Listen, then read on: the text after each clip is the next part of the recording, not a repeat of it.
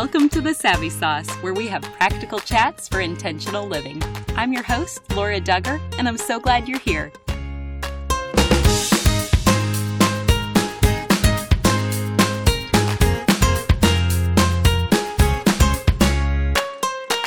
Today's episode is brought to you by Kelsey Zarko. She provides practical education and guidance in using Young Living essential oils and products. Kelsey is passionate about making wellness simple, and she will assist you in taking an intentional approach to your health and home. You can find out more at kelseyzarko.com. That's KelseyZarko.com. Have you been looking for creative ways to invest in your relationship with your spouse and with your family? You can do this from your home with zero preparation with Night In Boxes. For more information, visit nightinboxes.com.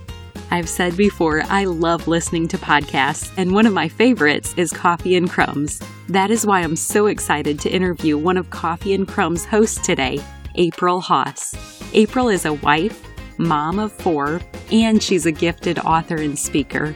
I love her witty humor and love of Jesus. I hope you enjoy our chat. Welcome to the Savvy Sauce, April. Thank you so much. I am thrilled to be here. We're excited to have you join us. And listeners may know you from your own awesome podcast, but for everyone else, will you just start by sharing your story? Sure. How much time do you have? I hope I can be a little long-winded. So when I hear something like share your story, I can get carried away. So please feel free to cut me off. But yes, everything you said is true. My name is April Haas. I am part of the Coffee and Crumbs team, but getting from where I started to there was a little bit of a journey. So my husband and I are high school sweethearts. We met when we were 13 and 14 years old, it just gets crazier. Every time I say it, as the older I get, it just sounds crazier and crazier. But it's really true. We got married 7 days after our college graduation. And about a month later, we moved from our college life in Santa Barbara to Southern California to start medical school. We did not start medical school. He did. I definitely did not go to medical school. I took like the most basic possible math and science classes a person needed to graduate. We did not start medical school. He did. But we moved together, of course, and we had zero friends, zero family, zero experience or knowledge of our new city. And medical school is really its own beast, and it was just an incredibly lonely time for me as I started this new life as a wife and as a person that got transplanted to this new area. So I graduated college with a teaching credential, but at that time, this was in 2006, jobs in Southern California were really scarce. And so I was taking substitute teaching jobs when and where I could, but really there were a lot of days when I was just watching TV, eating terrible food because I knew how to scramble eggs and heat up pasta sauce. And that was the extent of my culinary skills. And for my husband, medical school was the first time he had encountered any kind of academic challenge. And honestly, it wrecked him psychologically. He went from someone school was a breeze, he was at the top of his class, the worst case scenario, he was bored in class, to someone who felt like they couldn't keep up. And we had no idea, on top of all that, really how to be married, but we did have very idealistic notions about marriage. So neither of us went into marriage understanding there would be conflict, hardship. We just thought, here we go, we're married, we're going to sail through life. And so our sky high expectations got met with an immediate set of hardships, and we were really just a disaster individually, as a couple, in every way one could be. And at our lowest point, my husband voluntarily asked to withdraw from medical school in order to repeat his second year of school. And that was around the time that I said, maybe we're supposed to get divorced. And I should mention that neither of us came from families of divorce. Both of our sets of parents are still married. They're in happy marriages. We did not grow up seeing divorce, but I just thought that because our marriage was difficult, that's what we were supposed to do, that maybe marriages aren't hard, and ours was because we had made this terrible decision. So Daniel, my husband, did not think that was the answer. He did not want to get a divorce, but he didn't know really the way out either. And it was around this time we had just started getting involved in a church. We had kind of been in a situation that I'm sure a lot of people can understand when you move to a new place and you're kind of going from church to church on different Sundays to find the right fit. We had finally landed at a church and we had started getting more involved, and we heard someone mention that they listened to online sermons. And so they mentioned a preacher specifically named Tim Keller. And I had never heard of him. Not only that, I had never known that there were sermons online that people could just go on and download and listen to. I didn't know that was a thing. I didn't know people listened to sermons recreationally. So I'm sure I just heard that comment and kept walking to the donut table. But Daniel picked up on it and went home and started playing them from the computer in his office. So he'd be in his office getting work done, and I would be in the living room doing whatever on my computer, maybe writing lesson plans, or this was around 2008. So blogging was really big, and I wasn't a blogger myself, but I kept up with a few friends from college who had blogs. So I would just be kind of piddling around, and I would hear these sermons playing. And Daniel started with Tim Keller's Genesis series, and I can't stress this enough. I actually froze at different times while I was listening. Like whatever I was doing, I would stop in midair. So if I was typing on the computer, my hands would freeze over the keyboard, or if I was folding a towel, the towel would be like frozen in front of my face because I was just wide-eyed at what he was saying. Even though I grew up in a Christian home, I grew up attending church, I never had been taught the Bible in this way. And so everything Tim Keller said felt honestly mind-blowing to me. And was really through that experience of listening to this Genesis series that God really started working on healing us. And it felt like the same God who had ordained that we would be kind of like swallowed by this whale of hardship and conflict and having our expectations dashed and not knowing what to do with ourselves would be the same God that ordained our way out onto dry land. And so I developed this hunger. Okay, if just in the book of Genesis, all this was in there the whole time, sitting next to me on my nightstand, what else is in the Bible that I never learned, that I didn't pay attention to? And who is this God? I developed a real hunger for God. At the same time, Daniel was developing a real hunger of God, and that became our kind of touchstone. We both wanted to study scripture more and learn about God more. So even though there were still a lot of challenges in our marriage, and even though we were still very immature and finally confronting that, which is such a painful thing to do, to confront your own kind of immaturity, we did have this one thing, which was suddenly we both wanted to know, what else don't we know about God? And so we kind of rebuilt our marriage from there. Daniel did go on to repeat his second year of medical school and did much better, ended up, of course, graduating. We went through residency together. He did fellowship years, and he's now an attending. So he was able to complete what he started. And I realized along the way, I don't like teaching, and it's okay to say that I went into this job because it's what I had trained to do, because from a young age, I thought it's what I wanted to do. But now that I'm here, it's not a good fit. And that's okay to admit. And around the time that I started studying theology and things like that, I also got really interested in writing. And this part of myself that I never knew was there sort of woke up with everything else. So in between work hours, when I was coming home from teaching or on summer breaks and stuff, I was just writing. So in a few short years, our lives changed drastically. I tell people it's like God like woke us up from a dead sleep, and what was once a total disaster, God healed. And so we went through that and thought, okay, we've been through a really hard few early years of marriage, and there's probably nothing else that's going to come and hit us anytime soon. And after Daniel graduated from medical school, we thought this would be a great time to start a family. We can have kids while you're in residency.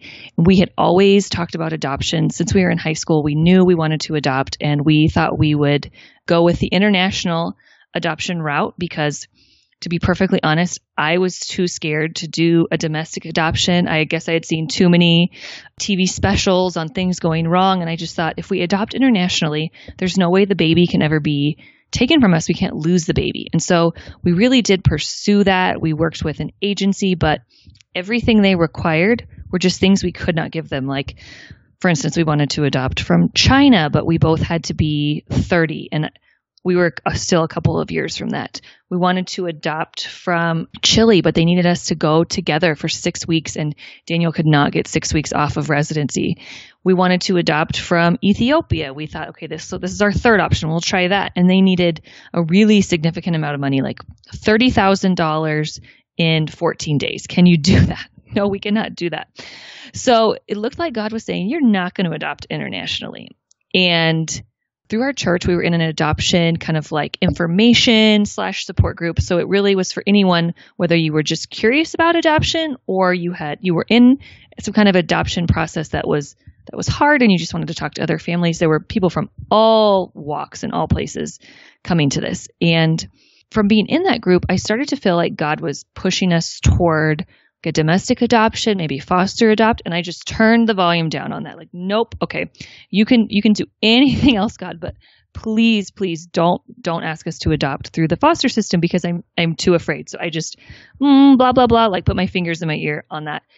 And so we thought, well, this international adoption thing didn't work. We'll try again after we're 30. Maybe we'll go the China route. I always thought our very first child would be through this Chinese international adoption. Where I got that idea, I have no idea, but I just had that in my head. When that didn't look like it was going to happen, we thought we'll go the biological route. And so in the summer of 2011, I did get pregnant. And shortly thereafter, I experienced a miscarriage. And that felt like, really? We've just had all of our adoption plans kind of fall and be foiled. And now this, and I thought, okay, well, we'll just try again right away. Like we're just going to kind of brush ourselves off. This was hard. This was painful. This was unexpected. But what I should do instead of really feeling it or sitting with that pain is just try to get pregnant again. In just a bizarre set of circumstances, I was matched to be a bone marrow donor. Like I'm still on the couch recovering from the miscarriage, and I get this email from the National Registry of Bone Marrow Donors, something that I had signed up to be a part of when I was in high school, that said I was a potential match for a patient, and there was a list of things they asked me to commit not to do, like get a tattoo, travel to certain countries. One was get pregnant for 6 months. Could I commit to that? And I thought, oh my gosh, how is this happening? But I felt like, of course, I want to say yes, that I can put my plans on pause and see what happens. So that's what we did. Waited. It ended up that the patient chose a different route. I never had to do any kind of medical procedures whatsoever.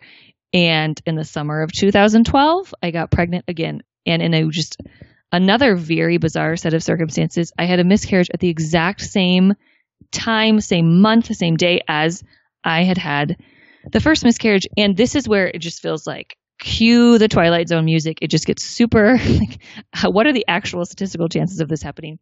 Again, I get contacted. You are a match for a bone marrow donor patient. Will you wait 6 months? And I thought, I can say yes this time with ease because I feel like God is saying, I've shown you the path I want you to take. So then from my bed where I was recovering from my second miscarriage, I looked into what is the next available date for an informational meeting through our county to adopt. And I had the miscarriage in August, and we were at the September informational meeting.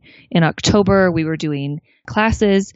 We had to do 40 hours in about 1 month of classes on everything from kids that are drug exposed and how to care for them to how to walk with a parent who's trying to regain custody of their child to basic parenting skills, everything in between. And then we had to go through a series of interviews. Our home had to be inspected, kind of all the things that you hear about. We had to do the basic stuff to be placed with a child. And in November of 2013, we brought our son, we brought Ridley home, and it was everything that I had been afraid of and worried about. It just wasn't there. It's kind of like when people tell birth stories and they were really, really, really afraid of delivering a baby, and then they have the baby and they can't remember that it was painful, or did that actually hurt? Was I actually screaming and saying those things? It was kind of like that. Like all of my fears about what will it be like to become a mom this way? Will I feel like I'm illegitimate in some ways? Will it be just so terrifying to know that there's a birth parent within some mile radius of me, pretty near to me, that could take him back? Will that cripple me from loving him? And all of that was proven to be untrue and not there. So he came home in November. And then the following year, I got pregnant with our daughter, Kaisa. And then about like a year and a half later or a year later, got pregnant with our son, Caleb. So someone said like once they start coming, it's like the door never closes fully. Like who else is going to walk through the door? How many kids are we going to have?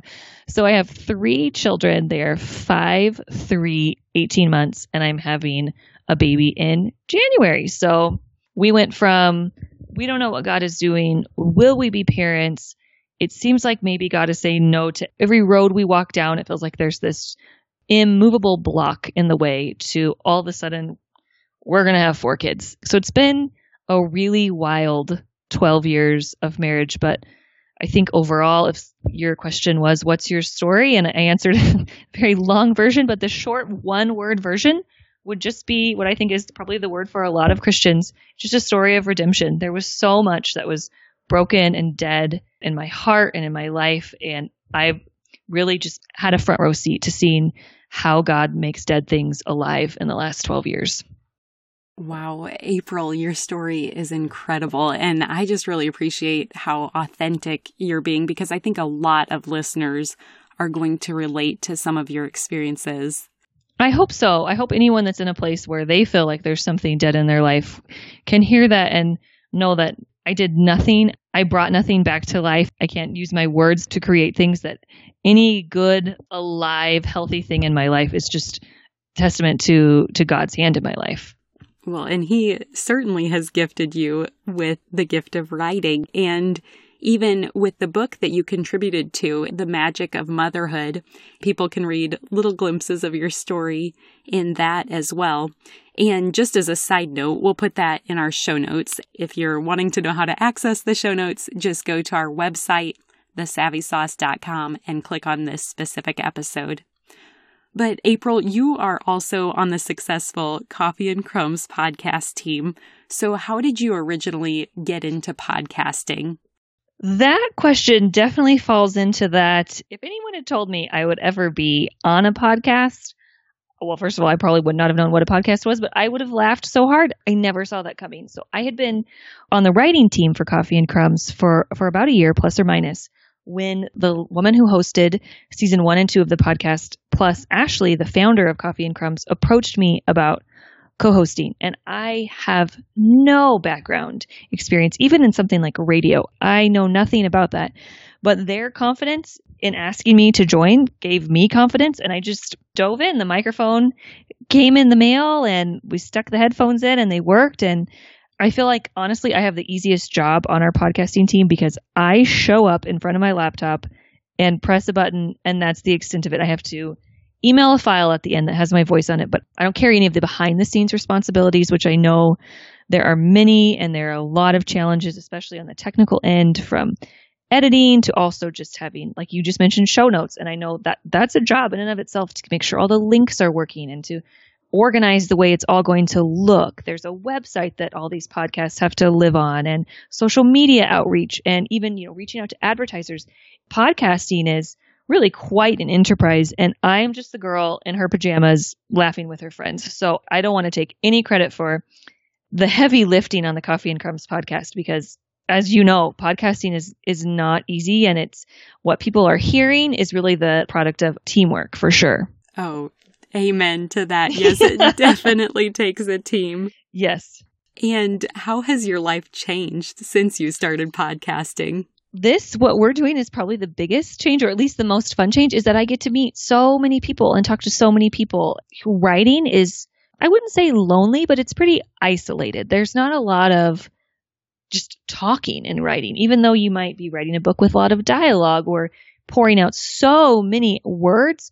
You can often do that sitting in a coffee shop, not speaking to anyone, or up early in the morning before your family wakes up. There's not a lot of person-to-person communication in writing. And the thing about podcasting is that it still requires the use of words and things like that. And you want to have some of the same skills that a writer may bring to the table, but you're actually getting to have these really fun, engaging conversations with people. So the biggest change has been just my world widening a little bit and my horizons broadening. It's been great. Well, I'm so curious. Do random people ever recognize your voice in public? No, that would be so funny. No, not yet. Not yet. We'll see if that happens, but I'll have people that will say, I had no idea you were on a podcast and someone said, listen to this podcast, and oh my gosh, I think I know her. So that's been funny. But no, when I'm out and about talking to my kids or doing life and I'm chatting, no one has ever stopped me. So that will be a funny day when that happens. That'll be awesome. You'll have to keep us posted when that occurs. I will.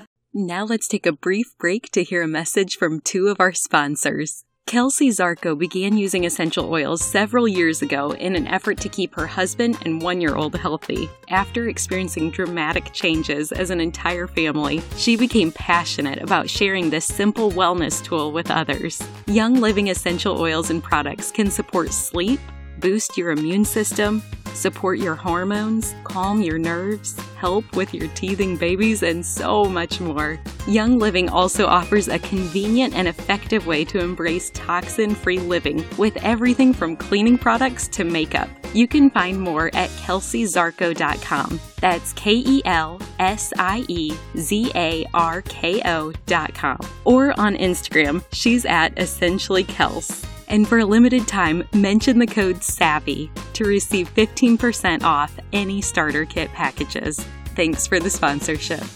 We want to say thank you to our sponsor, Night In Boxes. They do all the work and research fun activities and then ship you a box each month so that you can invest in your most meaningful relationships.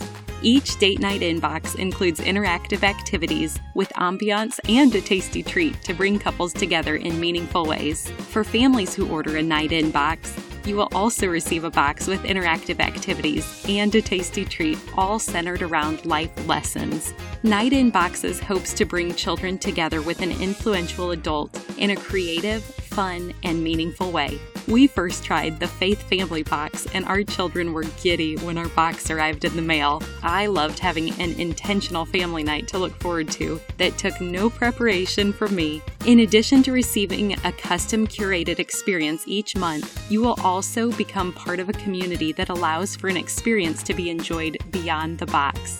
So gift your loved one with a subscription today. Visit nightinboxes.com. Thanks for your sponsorship. Well, something that I gather from being a regular listener of your podcast is that you are genuinely friendly. It just seems like you naturally listen well and you offer others such affirming messages. So do you have any other tips or personal practices that you recommend for being a good friend? That's a good question, because I think as moms, all of a sudden we find that being a good friend is a lot harder than it was before our child or our children were a part of our lives. We're just faced with challenges on every single front, and friendship is not immune to that. And I would say, don't stop inviting people, even if they say no. So if you have a friend that you really want to get together with for coffee or to meet at a park with your kids and it's just not working out, keep inviting them, and also be willing to give no's. It's kind of telling of how healthy a friendship is if you can give and receive no's in a way that doesn't just cut off the friendship or make it so that you're no longer interested in hanging out. Because life happens, kids do get sick, cars do break down, some weeks are just too crazy, and we have to just keep pursuing one another. And I would also say that the currency of friendship in this season is really in your favor, because little things like a text that might have not meant very much before you had children suddenly mean the world. I know that if someone, especially someone with children, reaches out to me, just a simple text, hey, I'm thinking of you. Maybe they saw something funny, or maybe I just came to mind and they wanted to let me know I prayed for you this morning. I know that in order to send that text, they stopped what they were doing. They took time away from their to-do list, their children, their chance to relax, to reach out to me. And even though a text isn't an extremely difficult thing to send and to produce, it still means so much to me that they would take that precious time out of their day to do that. So know that little things matter. It may seem like, oh, she's not going to care if I text her, or putting a card in the mail.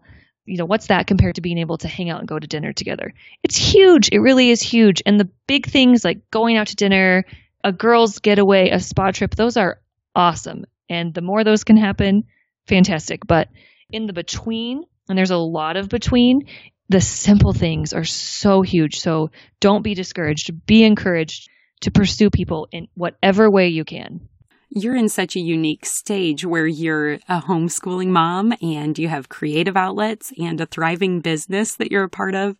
So how many relationships are you feeling like you're able to foster well in this season? What a good question. Foster well, too. You're making me really think through this. I would say, like a lot of people, I have, my core, what I would call my 3 a.m. group. So the people that you could call at 2 a.m. and say, I know this is crazy, but the car broke down. It's dark. I'm on a mountain road. Can you come help us? And at 2 a.m., they would be there for you. And those are the relationships I would say I have. If I wrote down all the names, it would not fill up 2 pages. I'd probably a page of names that I would put on that 3 a.m. list. But those are the people that we try to say yes to as much as we can. So if their kids are having a birthday party, we're going to RSVP yes. If they invite us for dinner, even if we absolutely can't go on the Wednesday they invited us, we're looking at our calendar. We can't be there this Wednesday. Could we try for next Tuesday? What do you have going on Friday? So those are the friendships that we're really flexing for and trying to make work. But honestly, I don't know that it's possible to have, 40 of those. I don't know that it's possible to have 20 of those in some seasons of life. I think it's totally okay to have a small handful of super close friends. And you don't have to feel like maybe everyone else has 10 close friends and I only have 3. Or maybe everyone else has, everyone that they follow on Instagram is actually really close with them. Probably not. And that's okay. There's going to be seasons where your kids are in school or you suddenly have more time and you're able to broaden that friend group. I think you are tremendously blessed if you have 2 or 3 friends that you could lean on in any situation. That's huge. So my friend list isn't terribly, terribly long, but those are the people that I want to say yes to as much as possible. I love that real picture. I've heard you say before that you're an introvert and I'm an extreme extrovert. So I think maybe listeners could relate to one of us. Yes. But what does your ideal week look like? My ideal week and the weeks that I actually have are a bit different. So I have to say that I am definitely an introvert, but as I've gotten older, I've tried really hard not to let my preference for introversion impede friendships or community. And I don't know if you've seen those shirts online that say something like, I'm sorry I'm late, I didn't want to come. When I first saw those, I thought, how do they read my mind? I think that all the time. I just wanted to stay home and read a book. I just wanted to curl up on the couch and watch Netflix. Going out, I'm an introvert. I'm a homebody. I'm all the stereotypes. I would rather have my nose in a book and a coffee in my hand than probably, go out to dinner with a large group. That's my preference, is to do the things that are at home and quiet. However, I don't really long term want to live that way. So on a single Friday, that may sound like the better option, but I don't want to look back on my life of Fridays and think, well, I read a lot by myself. I want to foster relationships and have friendships. So I sort of fight against my ideal week. And my husband is more extroverted than I am. And friendships and staying connected with people at church and engaging with people, those are things that are priorities to him.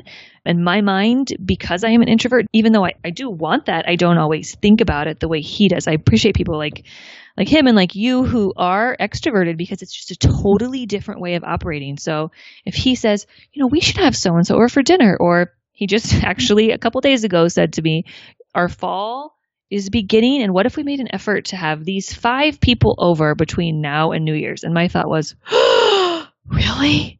You know how much I could just read during that time, or how much we could just relax during that time? And my second thought was, say yes, because if he didn't suggest it, I certainly would have never cooked up that idea to have these couples and their kids over for dinner, but I'm glad that he did. So my ideal week looks like me saying yes when I want to say no. And then, I kid you not, for all the introverts out there, this is true. I've never come home and thought, man, I really wish I would have just said no. I always think, I'm glad I went. Even though it was hard, even though I kept thinking about how relaxing it would be to not do the social thing. Every time I do it, I am so glad that I pushed myself and I did it. Oh, that's awesome to hear. And just to get a glimpse into somebody who I do feel like we're maybe opposite in that way. it's really helpful because my husband and I are both extroverts and we're both initiators and pursuers. So we love to host. And I've wondered before, like with our introverted friends, does that feel overwhelming to them or do they wish we wouldn't reach out so often? But that's great to hear you say, like, you don't regret it once you're there, even if it does take effort.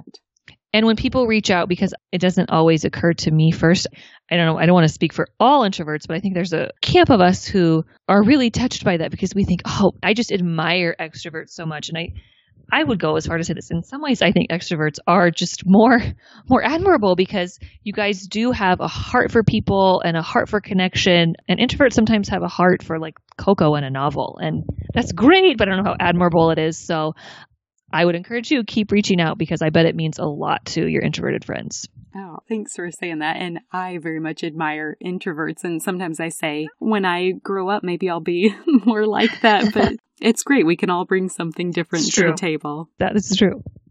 By now, I'm sure that you've heard us talk about Patreon. I just want to give a simple reminder of each of the levels of contribution available.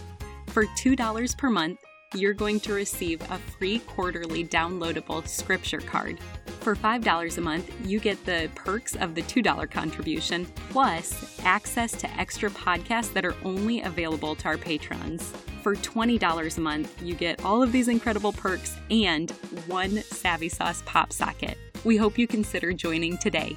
Visit us at thesavvysauce.com and click on our Patreon tab for more information. Thanks for participating. One topic that you say you and your husband love is meal planning. So what easy ideas do you have for feeding your family? Oh, well, if I was talking to someone who was just totally novice or totally afraid, I would say my first 2 tips for feeding your family are be fearless. The worst that can happen is you'll order pizza.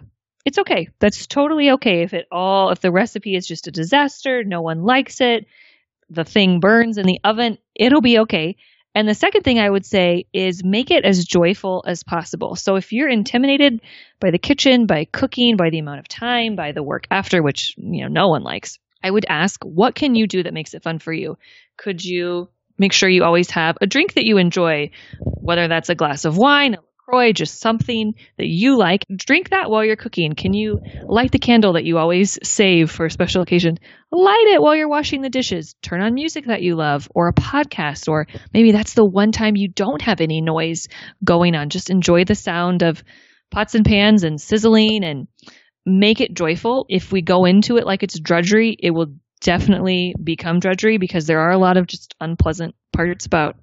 Sometimes it feels like if I have to chop one more piece of chicken breast, or really, like this food was so delicious, but now I just want to sit down and unwind. And I didn't realize I would have 57 things that needed hand washing. So try to make those tasks that are the biggest pain points for you joyful, and then go for it. I mean, it is such a huge world as far as like the amount of cookbooks and now the amount of food blogs. And then there's all of the recipes that are on Pinterest, and you can follow food bloggers on Instagram. You don't even have to go to their blog. They're posting the recipes right there. So just pick what kind of medium you'll most connect with and start cooking a couple recipes. And if you like a couple of them, you might like everything that blogger or that food writer is putting. So maybe follow them.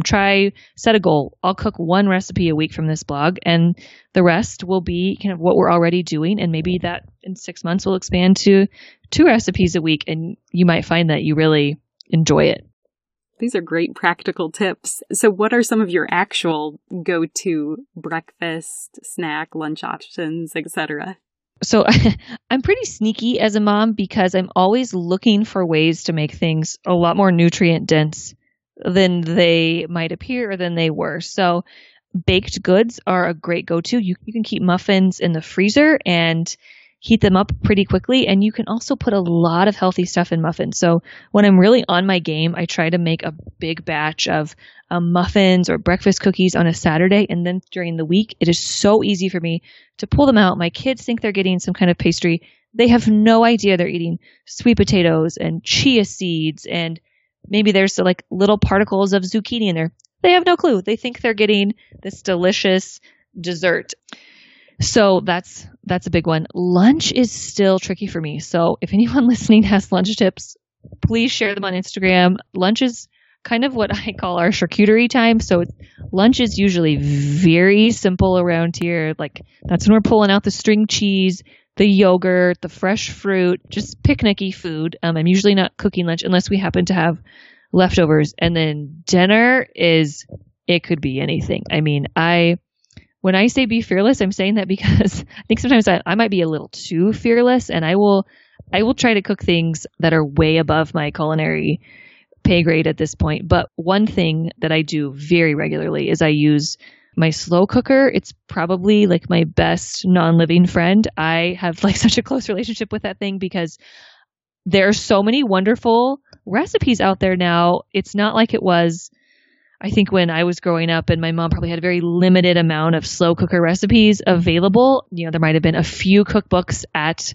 Barnes and Noble in person that she could have chosen from. And now you type in slow cooker recipes to Pinterest and you could be there for hours, or just to Google, and you can be so specific. So let's say you have a whole lot of frozen chicken breast from Costco and you think, why did we buy this? What are we going to do with this? Chicken breast is dry. Google that. Slow cooker chicken breast recipes. Slow cooker from frozen. I mean, you can be so crazy specific and have delicious meals just bubbling away while you go about your day. So I think that's really a great way to get acquainted with your kitchen and to get comfortable, is to start with a slow cooker. Oh, yes. I love the slow cooker. So we'll have to maybe link to a few of the recipes that you recommend. I'm always looking for new ones to try, and I'm sure this would be a helpful place for some of our listeners to get started. So we'll link to that, and maybe a muffin recipe as well. Oh, yes. Okay. I have one that I'm thinking of that I think will be mom approved and really anybody approved. Now to switch gears and kind of go a little bit deeper, you had mentioned earlier about your faith in Jesus. How does that faith actually inform the way that you're living your life? You ask really good questions. I don't know if anyone's ever told you that, but your questions they really make me stop and think. And they're fun to answer, but they're not just something I can't just take a swing at it immediately. You give me pause in a really good way. So I've enjoyed this. I think that's probably really kind of going back to my original story. That question sort of captures the problem that I had, which is that I grew up in church. I knew sort of the basic structure of the gospel, like Jesus died for my sins. And I kind of thought, and that's where the period is at the end of the Bible. Okay, great. And that's why I get to take communion, and I got baptized, but here I am now, in high school or college or as a new wife or trying out this career. And I was just living day to day uninformed by my faith. My faith was just almost like an ethnic heritage that felt very distant. Like my grandmother's Italian, so I guess I, have some percentage of Italian, but it's not really affecting how I interact with this. My Italian heritage isn't affecting how I interact with a student or how I handle the situation with my husband. It's just kind of in my DNA. And that is where I think God shifted my thinking so much, because I learned that it should affect everything I do. And at first I thought it should affect the big things I do. Like, okay, it should affect how I interact with my husband in this conflict. It should affect the way I treat my students at school, or my fears about adoption, or how I walk through a miscarriage. These big things should be informed by my faith. But as I grew and as I matured as a Christian, I learned just from seeing people that were further along in the faith, it should really affect how I wash that dish, or my attitude about the constant flow of laundry, or how I want to pursue excellence in whatever I take on, whether that's writing or even something like podcasting. Whatever I do, gardening, doesn't mean that I want to pursue perfection or feel pressure to be perfect, but it should mean that I look at everything as a chance to honor God. So instead of feeling like this is now kind of enslaving me to a life of perfection, I am now free to just love it and enjoy it and say, I'm going to do this to your glory, God. Even something like washing a dish, which feels like pretty gloryless, kind of void of glory. There's something to washing a dish with a cheerful heart and saying, thank you, God, that we have dishes. And thank you, God, that we have a house full of people that are using these dishes. And thank you that if someone called right now and needed a meal, I would have something to serve them on. And I've never not had anything to serve them on. You've always given us plates, and you've always given us food to put on the plates. And pretty soon I'm just moved with gratitude, as I was scrubbing off that yucky cheese situation that was there. So my husband said to me recently, all of Christ and all of life. And that's not his originally, but I think it really kind of captures how I would answer that question, that really in all of life, from the most mundane of activities to what would feel like maybe the most spiritual of activities, Christ is informing all things and is inviting me into joy and worship in all things. Wow, that is an incredible answer and such a good challenge to remember attitude of gratitude. Yes, me too. It's challenging for me because, trust me, I am not always looking like, Maria on The Sound of Music, just twirling through the hills. There are days when I am not thinking about all of Christ as I go to do the dirty dish or the dirty diaper or fix the potted plant that is just not working out there. I am by no means excelling at this every day, but I try to come back to it as often as it comes to mind, because I know it is an area that I could work on, and that when I am thinking that way, my life is so much more joyful. Yes, and I'm sure it spills over to those around us if we're joyful. Yeah, I think so. So then, taking it to a more practical place, is there any scripture or specific spiritual discipline that helps keep you rooted and established in Christ as you live out all these other important roles?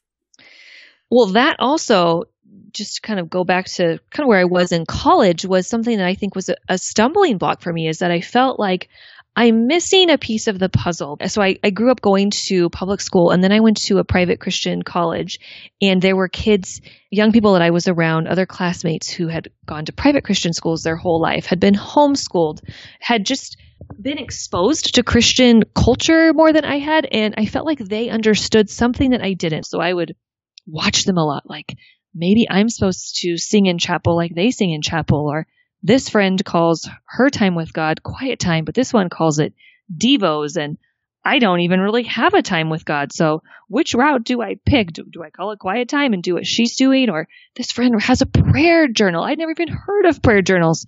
So I was always searching for spiritual practice. I read a lot about spiritual disciplines, and it's funny because my faith was really weak and watered down and immature, but I wanted some kind of outside thing, like fix it. Like, once I do this thing, then I'm going to have this deep connection to God. And that never happened. And I tried a lot of these spiritual things that I saw people doing. What happened, what really changed, was when I just got back to the basics. Just read my Bible. And it doesn't necessarily have to be on a Bible reading plan. It doesn't have to be a huge amount every day. Maybe I get through one psalm. Maybe I get through half of a psalm because someone woke up early, someone started crying. Pray. Try to just pray as much as I can every single day. Sometimes as much as I can is I prayed for one kid. I have 3. I prayed for just one of the kids. Something someone said to me is that God knows that newborns don't sleep. It's not a surprise to him. He knows how exhausted you are. He doesn't expect you to live like a monk. He put you in this season, this really intense season of motherhood. He did not put you as a single person in seminary. So you can't possibly do the same amount that maybe someone else in a totally different season is doing. What I do probably looks so much different than the 60-year-old woman next to me at church who's an empty nester, isn't working. It's okay. It's okay. Just the simple basic things. I read my Bible. I pray. Some days it looks pretty minimal. Some days everyone sleeps in and it's great. It doesn't always involve like the perfect coffee and the perfect candle as much as I wish it did, as much as I want that too. I want that really cozy scene. Sometimes I'm telling the kids, I can't talk to you right now. I'm going to read my Bible. I didn't get to this morning.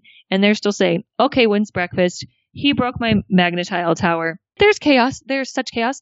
But someone else had encouraged me. God knew that was going to happen. God knows what 5-year-olds are like. It's okay. And I have grown more in just reading my Bible and praying than I ever did seeking these other things that I saw other people doing that I thought were going to be my ticket to connection with God. Wow, that's so good and freeing. Just back to the basics. April, this time has just been so great. If listeners want to hear more from you, where can they find you online? Oh, well, I have my Motherhood essays live on the Coffee and Crumbs website, and you can find our podcast there as well.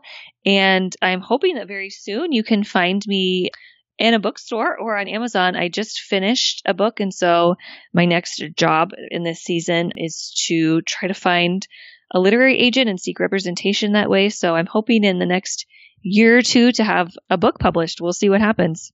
That is so exciting. Congratulations. Thank you so much. I'm really just so happy to be done. So happy to be done. So I'm excited to see what happens next too. Do you know what it will be called yet, or what we can be looking out for? You are the first person to ask that, actually. That's so funny. Yes. So my book is called The Sound of Arrows, and it's a fantasy novel. And like I said, I'd like to think that this time next year you could walk into a bookstore and get it, but we'll see what God has in store. That's incredible. For the final question, our podcast is called The Savvy Sauce because savvy is synonymous with practical knowledge or insight. And we want to know your most beneficial and practical habits that we can replicate. So, April, what is your savvy sauce?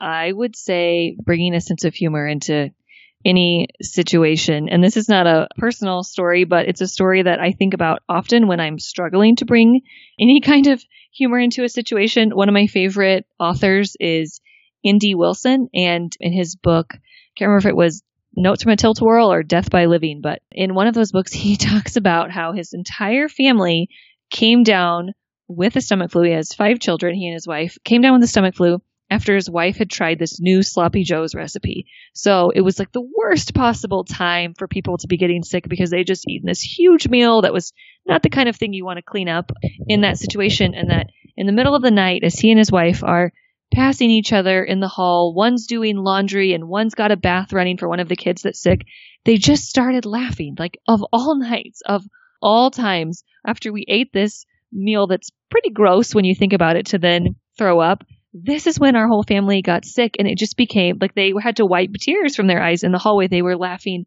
so hard. How did this happen? And I think about that all the time when something's chaotic, something doesn't go well. Last summer, I had a really little baby and 2 little kids, and as I was unloading our van to meet friends at a smoothie shop, a truck just ran over our stroller. Thank God it was empty, but he just was in the parking lot, and I wasn't moving fast enough, so he just ran over our stroller.